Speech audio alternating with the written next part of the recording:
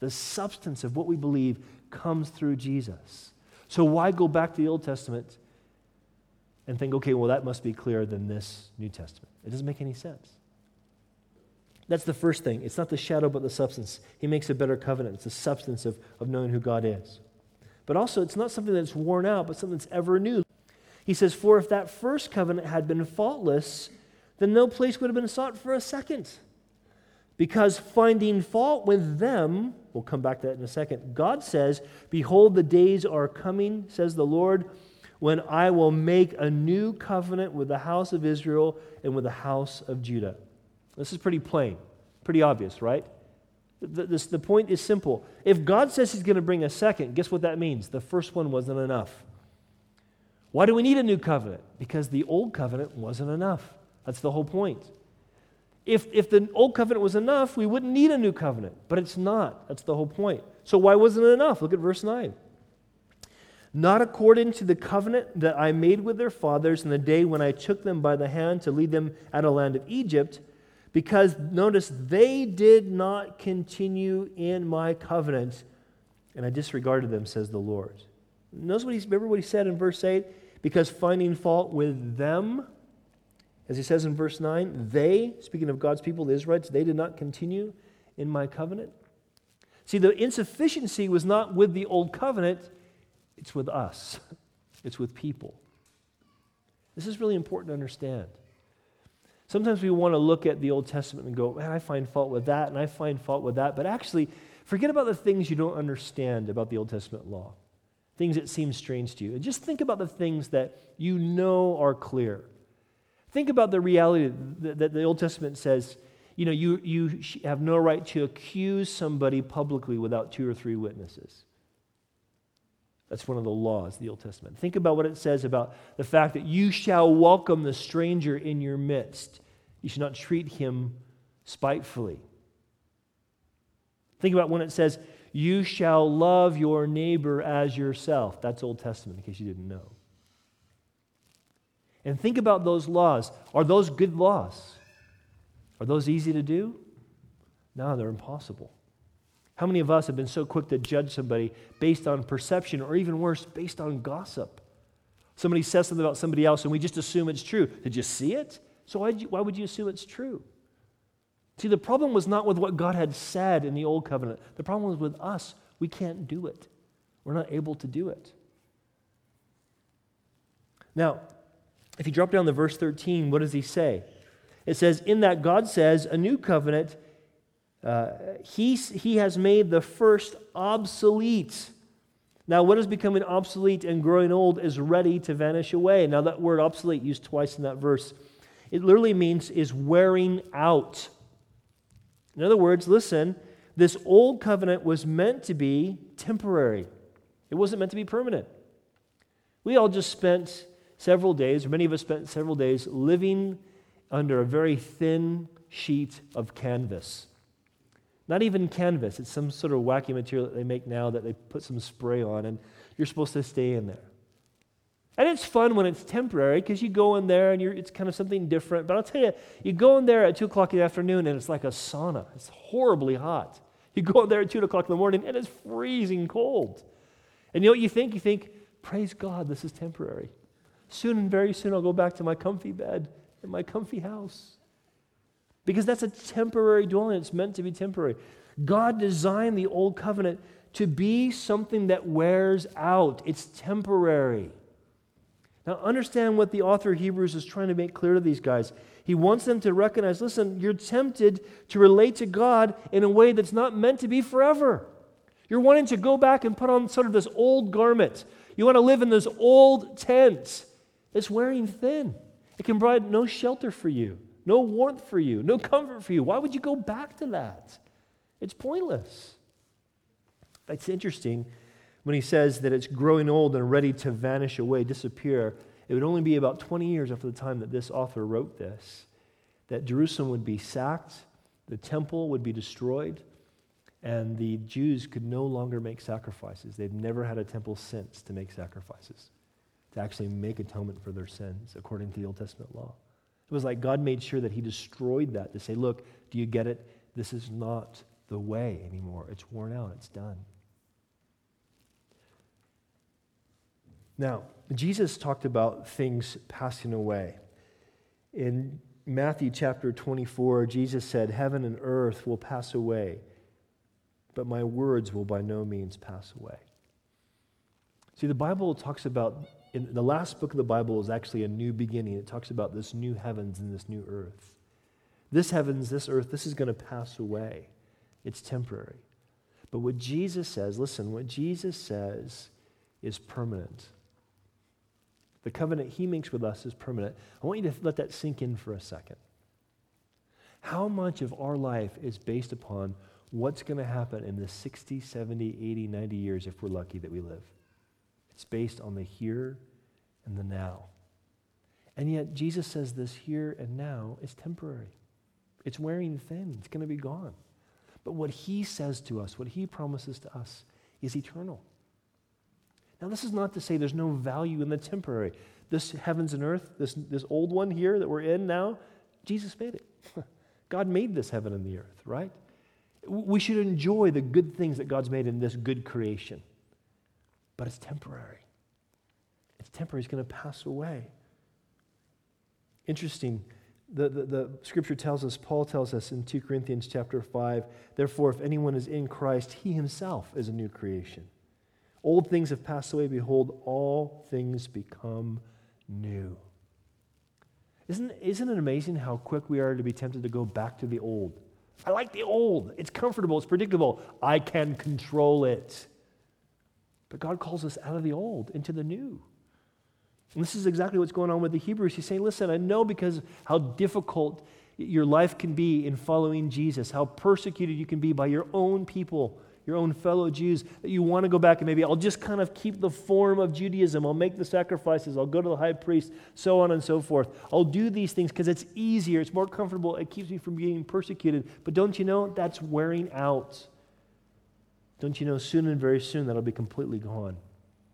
Don't you know, in Christ, all things become new. See, this is so important for us to understand because Christianity is not about us. It's not about us becoming just better people.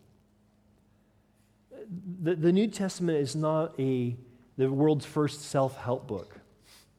In fact, really, it's a self-helpless book. It's to show how helpless you are in yourself. That's why Jesus says, deny yourself, come follow me. And what the New Testament is, what Jesus talked about, was this reality that we don't just need to become nice people, we need to become new people. That's why he calls for our death and resurrection. And that's what's such great news. He provides our death and resurrection through his death and resurrection. That we don't have to keep doing the old, being the old. We can live in newness. We can walk, as Paul says in Romans 6, we can walk in newness of life. That's what he calls us to. See, it wasn't just the Hebrews that are tempted to go back to the old, it's us that's tempted to go back to the old. We think it's easier to be old. This is why religion is big business. Seriously. If I was to, I'll tell you what, in fact, this happens. If I preach a really tough sermon where maybe I'm kind of challenging you guys to do the things you ought to do, and I give you a list of things to do, and even though I try to be really clear about, look, we only do and respond to what God has done, but a lot of times what happens is people are most appreciative of those sermons where I said, you're bad, do better, you're bad, do better, because people love to feel guilty and think they can fix it. We love it when people tell us, you can do better. I can do better. I will try harder. Because then we can pat ourselves on the back and say, look what I've done. I'm a better person than I was last week. But what the covenant that Jesus makes is not about something that's going to wear out. It's something that's ever new. It's about being transformed by the renewing of our minds. Our thinking changes. Our heart changes, which we'll get to in just a second. So it's not the shadow, but the substance. This better covenant Jesus makes. It's not the shadow, but the substance. It's not something worn out, but something ever new. And also, to be really clear, this is not about an upgraded religion. but about a perfect relationship. Christianity is not Judaism 2.0, okay? Christianity is something brand new. It's something Jesus saying, look, what you did with Judaism was twist the purpose of God's revelation to you. And I'm untwisting it and showing you what this is meant to really be. It's a restoring of all things. Now, in your Bible, it may be that from around verse 8, halfway through verse 8, where it says, behold, all the way down through verse 12, that the words are all in italics. Is that the way it is in your version? It's all italicized, it's kind of at an angle. It's that way because he's actually quoting something. The author is quoting Jeremiah chapter 31, verses 31 and 34. And what's interesting about the context of Jeremiah there is that it's a time in Israel's history where they continue to mess up over and over again. They're not in a fruitful revival time. They've blown it over and over again. And God says to them, okay, listen, even though you keep blowing it, here's the truth. I'm going to create a new covenant for you. And God spells out what this new covenant is. Okay? Now, look what he says. Look what God says about this new covenant in verse 10. He says, for this is the covenant, notice he says, that I will make with the house of Israel after those days, says the Lord. He says, I will put my laws in their minds and write them on their hearts, and I will be their God, and they shall be my people. I love this because so much of what religion is us trying to find new and better ways to appease God.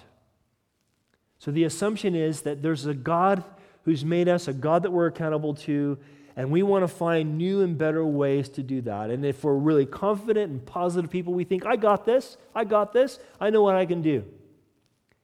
And again, we try to just kind of bring an upgraded religion to God. But what God describes, this new covenant, is not about us improving ourselves, but about God changing us from the inside out. What does he say? He says, I'm going to write my laws, the laws they broke, the laws they would forget, the laws they didn't understand. He says, I'm going to write them on their hearts. I'm going to put them in their minds, he says, and I'm going to write them on their hearts. The word for write there, it means to inscribe. It's this idea of not just kind of jotting some notes on a piece of paper, but carving in stone something permanent. That he's going to etch the truth in our minds. Have you had this experience to where, you hear God's word taught, or you read something, and you get really just like, it just kind of jumps out at you. You think, man, that's good. But then later on, you go to you're doing your own thing, you're living your own life, and that thing comes flooding back to you, and you're like, and you feel that conviction. Man, I just read that this morning, and here I've just gone against it. And it's like you can't shake that word loose. It's because God's etching it in your heart. One of the things one of the ways that we know that God has actually saved us is that something's happened to our thinking, something's happened to our perspectives, that we just can't shake loose what God's done. Even if we don't like what God's done, even if we don't like what God said, even if we get frustrated and we want to push back, we can't seem to shake it. You know why? Because when God begins to truly speak to us, he etches it in our stony hearts. He starts speaking to us through his word. This is what he does. He changes us from the inside out. Interesting that when Paul writes to the Corinthian church and he describes them, he's really kind of talking about his own authority in their life. And here's what he says about his ministry to them. He says clearly, in 2 Corinthians 3:3, he says, clearly you are an epistle of Christ, ministered by us, written not with ink, but with the Spirit of the living God, not on tablets of stone, but on tablets of flesh, that is, of the heart. In the context, Paul's talking about his authority as an apostle, one who would have the authority and the ability to say, this is what God says to you, this is what God says about you. And he's saying, you guys are the credibility of our authority because it's obvious that God has written the truth of Christ on your heart. and it can't be erased. It's there. This is what God wants to do. God wants to change us from the inside out. Listen, if you have no desire to know what God says, if you have no desire to do what God says, if you have no clue what God says, you need this inward change before anything else. This is where it starts. This is why Jesus says to a very religious man, whom Jesus called the teacher of Israel, he says to them, you must be born again. You got to be born from above. The Spirit needs to do something in your heart where you are changed from the inside out.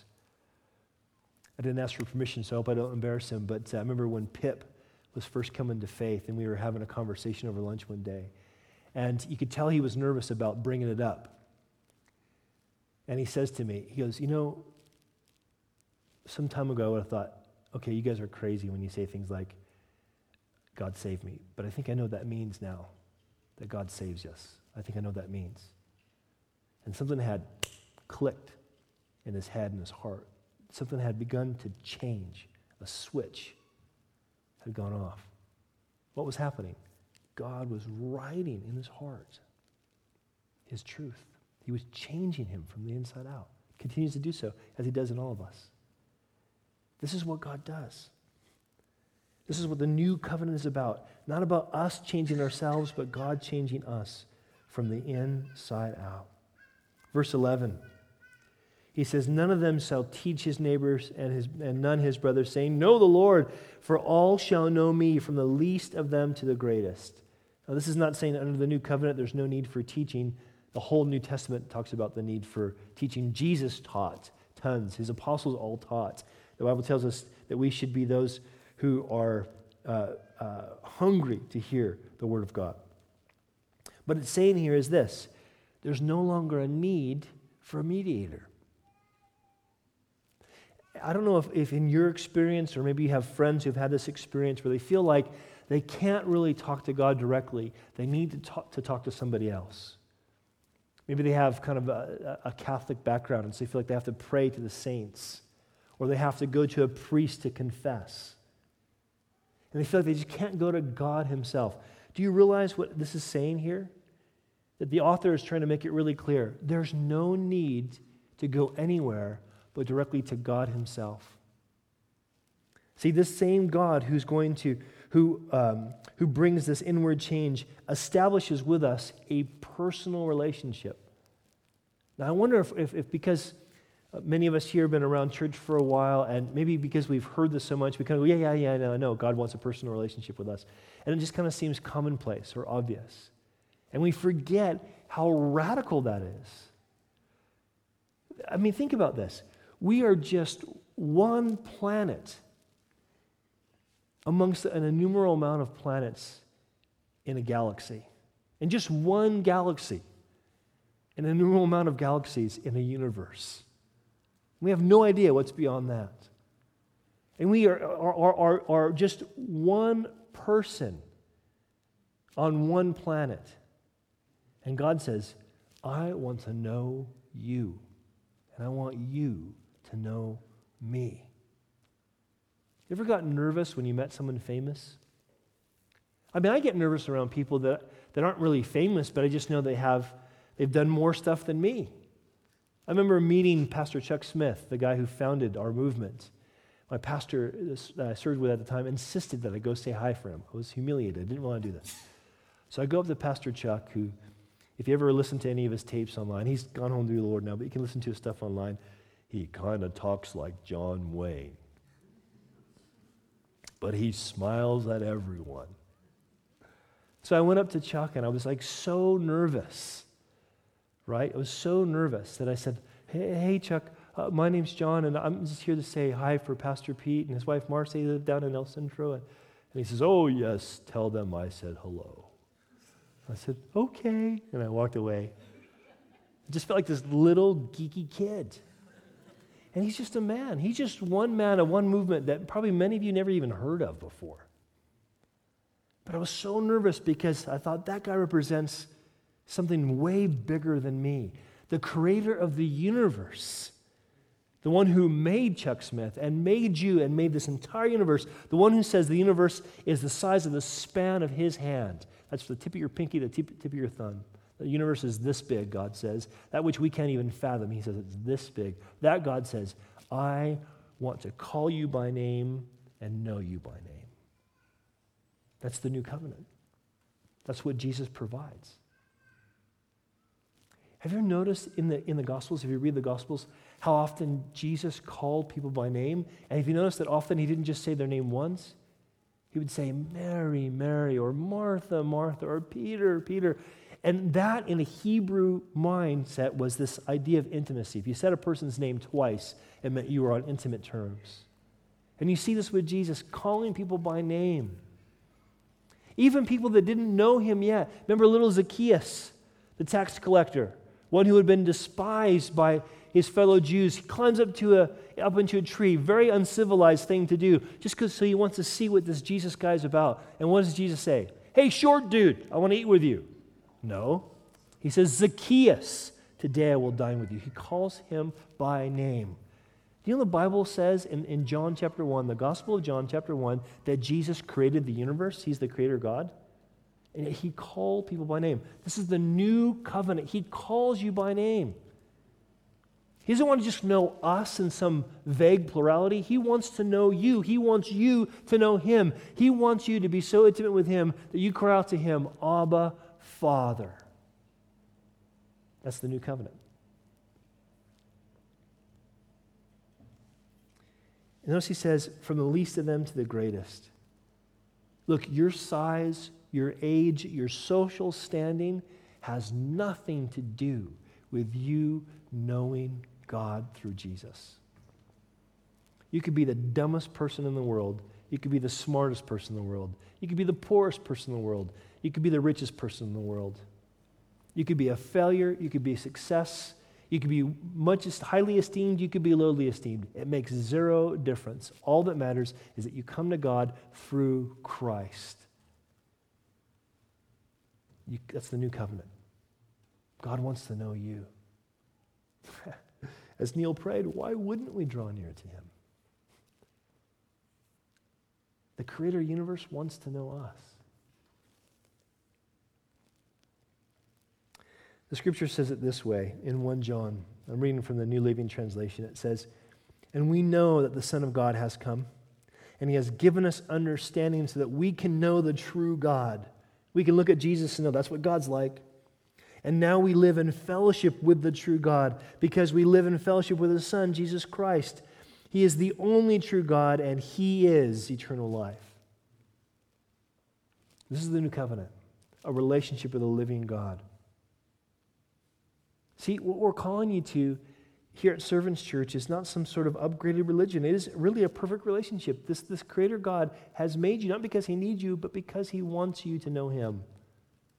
There's nothing greater he can give but himself.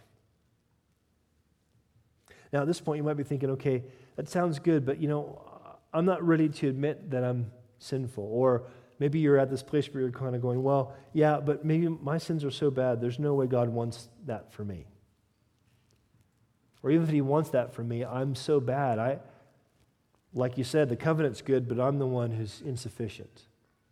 But look what he says. This is part of the new covenant, verse 12. For I will be merciful to their unrighteousness, literally their injustice. And their sins and their lawless deeds I will remember no more. How is it that God can forget what we do, can forget the sins that we've done against him and against others? How can he forget that when it's happening all the time? It's not just like, I sinned once when I was 13. I'm so glad God forgot about that. I sinned like 30 seconds ago. You just didn't know it. We all sin all the time. We rebel against God's lawless deeds or against God's lawful deeds, his lawful commands. We don't do what's just or what's right all the time. How can God say he's going to forget that? If he's just, how can he forget that? Seriously, think about some of the huge injustices that have happened. You think about there's 13,000 university students at the University of East Anglia, 13,000. So statistically, there are hundreds of girls that have been raped as they've been students there, statistically. Statistically, there are dozens of rapists on that campus. Do you like the idea that God in the new covenant will remember their sins no more? I don't know about you, but that bothers me. Just leaving it there, that kind of bothers me. Until I realized that in my heart of hearts, I could be that rapist. When I realized in my heart of hearts that I am just as wicked as anybody else, then I think, God, is there a way that you cannot remember my sins? How does that happen? How is it that you can be just and still forgive my sins? Listen to what the scripture says. 2 Corinthians 5:21, for God made Jesus, who knew no sin, to be sin for us, that we might become the righteousness of God in Jesus. Theologians call this verse the great exchange. See, here's the way it works. When we recognize that God does see how unjust we are, He does see how rebellious we are to His good laws, He does see how far we fall short of His standard of goodness. He does see that. If He's just, He needs to deal with that. Here's the reality. God says if we're willing to confess that and see that Jesus took that on Himself, He actually became that not only will He take away all our sins, past, present, and future, but listen, because Jesus fulfilled the law perfectly, He fulfilled all the covenants of God, not just the new covenant. He fulfilled all the covenants of God so that as the righteous one, He then gives us, He takes all our sinfulness and then gives us His righteousness. Therefore, God can be just and still say, I completely justify you, I forgive you, I can render you as righteous or innocent. That's the new covenant. It's this guarantee that we can come to God in a perfect relationship. We can enjoy a perfect relationship. It doesn't mean that we're perfect people. There's still a need for us to confess our sins.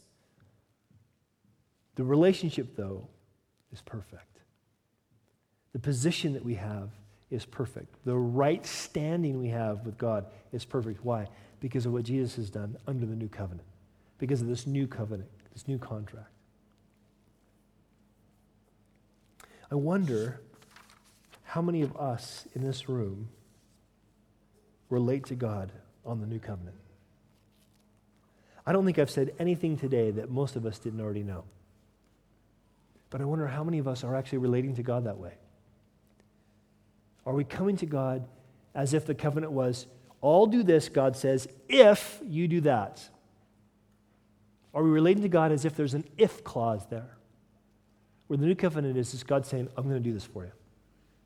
Just trust me, I'm going to do this for you. Do you relate to God that He has provided for us that perfect relationship? Do you relate to God that He has said, look, here's what you have now, an ever new standing with me? Do you relate to God as that one who's ever seated? Jesus is ever seated. We are perfectly seated with Him according to Ephesians. Do you relate to God that way? See, here's the thing.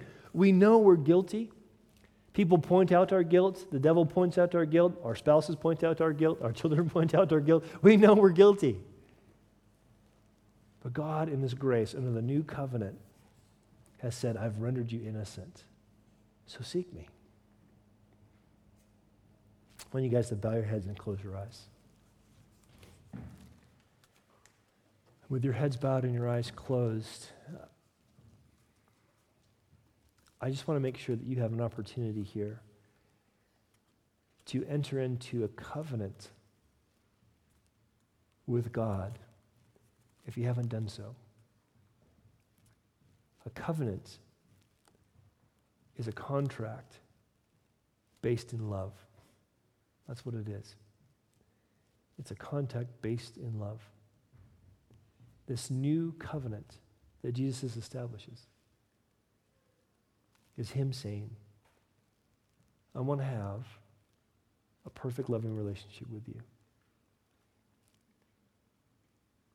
You just have to trust me. I wonder if there's anybody here who's realizing they need to trust Jesus for the first time. They need to be in right covenant with him. Listen, this is the only option he gives us, but it's also the best option he could give us.